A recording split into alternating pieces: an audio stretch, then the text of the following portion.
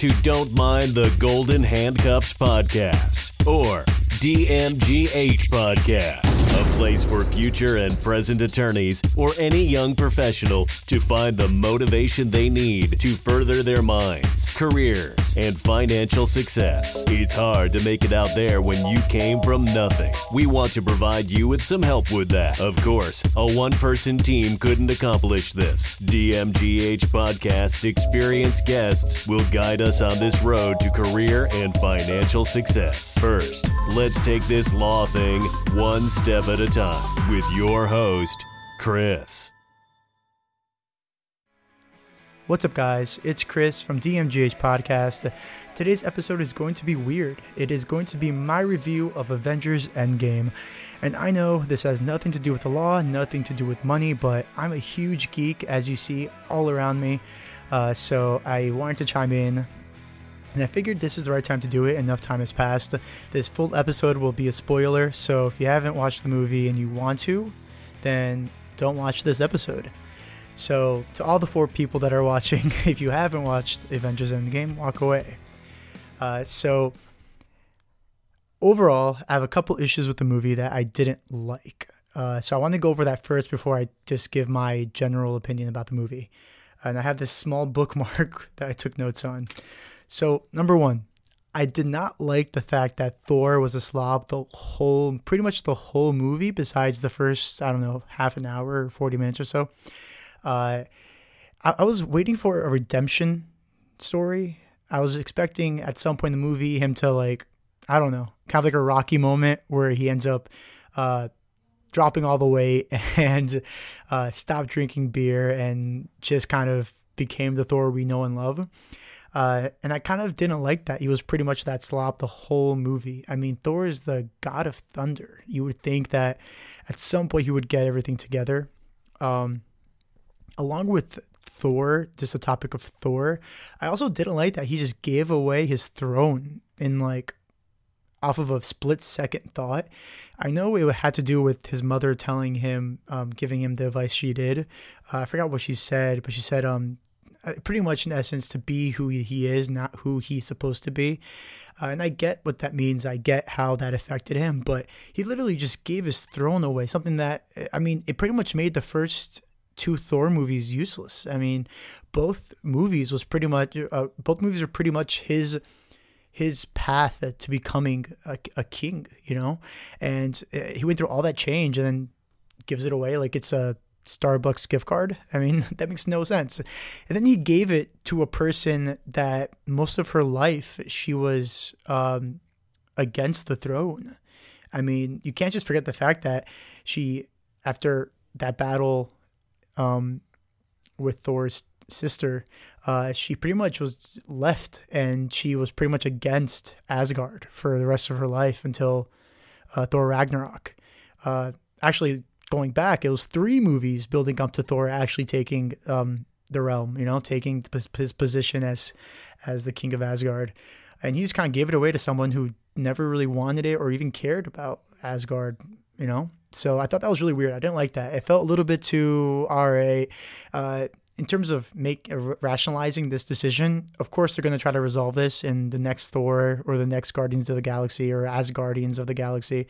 So I'm sure they'll resolve that at some point, but as a conclusion to phase 3 or whatever 4, it didn't make sense to me that he would just give that away, So I loved Professor Hulk. As a geek, that was that was awesome. Especially when he was at the diner just chilling and he had fans and he was wearing glasses and a cardigan as if he's like a hipster of some sort or something.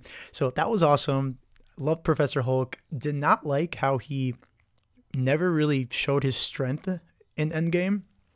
So, in the Infinity War, we're all confused because the Hulk never came out, right? The Hulk never showed his potential, his strength, that he never came out of Bruce Banner, right?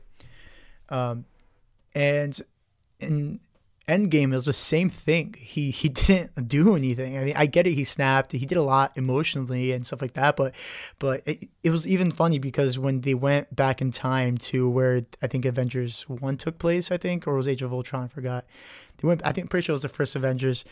They were making fun of the Hulk because the Hulk was trying to flip over a car and like he wasn't really able to do it that well. He was very sensitive. And that was funny. I would laugh, but I was expecting at some point like Hulk to be like Hulk mad and just destroy everything. That never came. So I didn't really like that. Also, I don't know, maybe I'm obviously not a time travel expert. I'm just a graduating law student or graduated law student. But I found an issue in the whole time as like the whole time travel. So the whole thing about Endgame was that when you go back in time and change something, you don't change that timeline. Another timeline branches out, and you then affect that timeline, that other one that sprouted out. So when Captain America went back in time and gave back the stones, and then he went back to Peggy, that change should have created a separate timeline. So I don't get how he appeared on that bench. It really makes no sense because if he changed the time and ended up staying with Peggy, then he never would be in that timeline where he's there with the Avengers sitting at that bench. He would always be in that timeline where he's with Peggy, unless he mastered time travel on his own. Of course, I know there's fan theories about this, but none of the theories I heard have been confirmed, and they sound just as crazy as everything else that happened. So it could be possible that there's an explanation, but going off the rules that the Endgame set for time travel, it doesn't make any sense that he would just be sitting on the bench. Which goes to, I guess, my next point was the Iron Man's death and Captain America's, I guess, retirement. I get why they did it that way. It seemed like theoretically, they should have made it into two movies, in my opinion, Endgame Part 1 and Endgame Part 2, because it seems like Captain America was quickly wrote in because they needed to find out a way to get him out of the series of the Avengers. So I get why they did it, but it seemed really rushed. So it seems like they should have made it into two parts.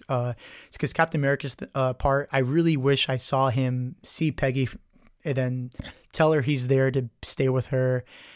Something like that, where you kind of saw that moment that he went back for her and the way she reacted. I mean, I can only imagine how Peggy reacted when he went back and he actually showed up to that last dance or whatever like that. I know we see a little bit of that dance, but we're not told as to if that was the dance that he was supposed to meet her at or whatever. And so I wish we had more of that. But I get why they did it, right? They did it because, first of all, they probably weren't approved for doing more than a movie longer than 3 hours and 1 minute. And they probably wouldn't be approved to make into two parts. And as a fan, I would be kind of mad if they made it to two parts because I just waited a whole year for this movie, and now you're gonna have to make me wait a whole nother year. I mean, no, I would have been upset. But that's why I'm saying these critiques are critiques, but I'm not complaining about it. I guess this leads us to my actual feeling about the movie. I loved it. I thought it was.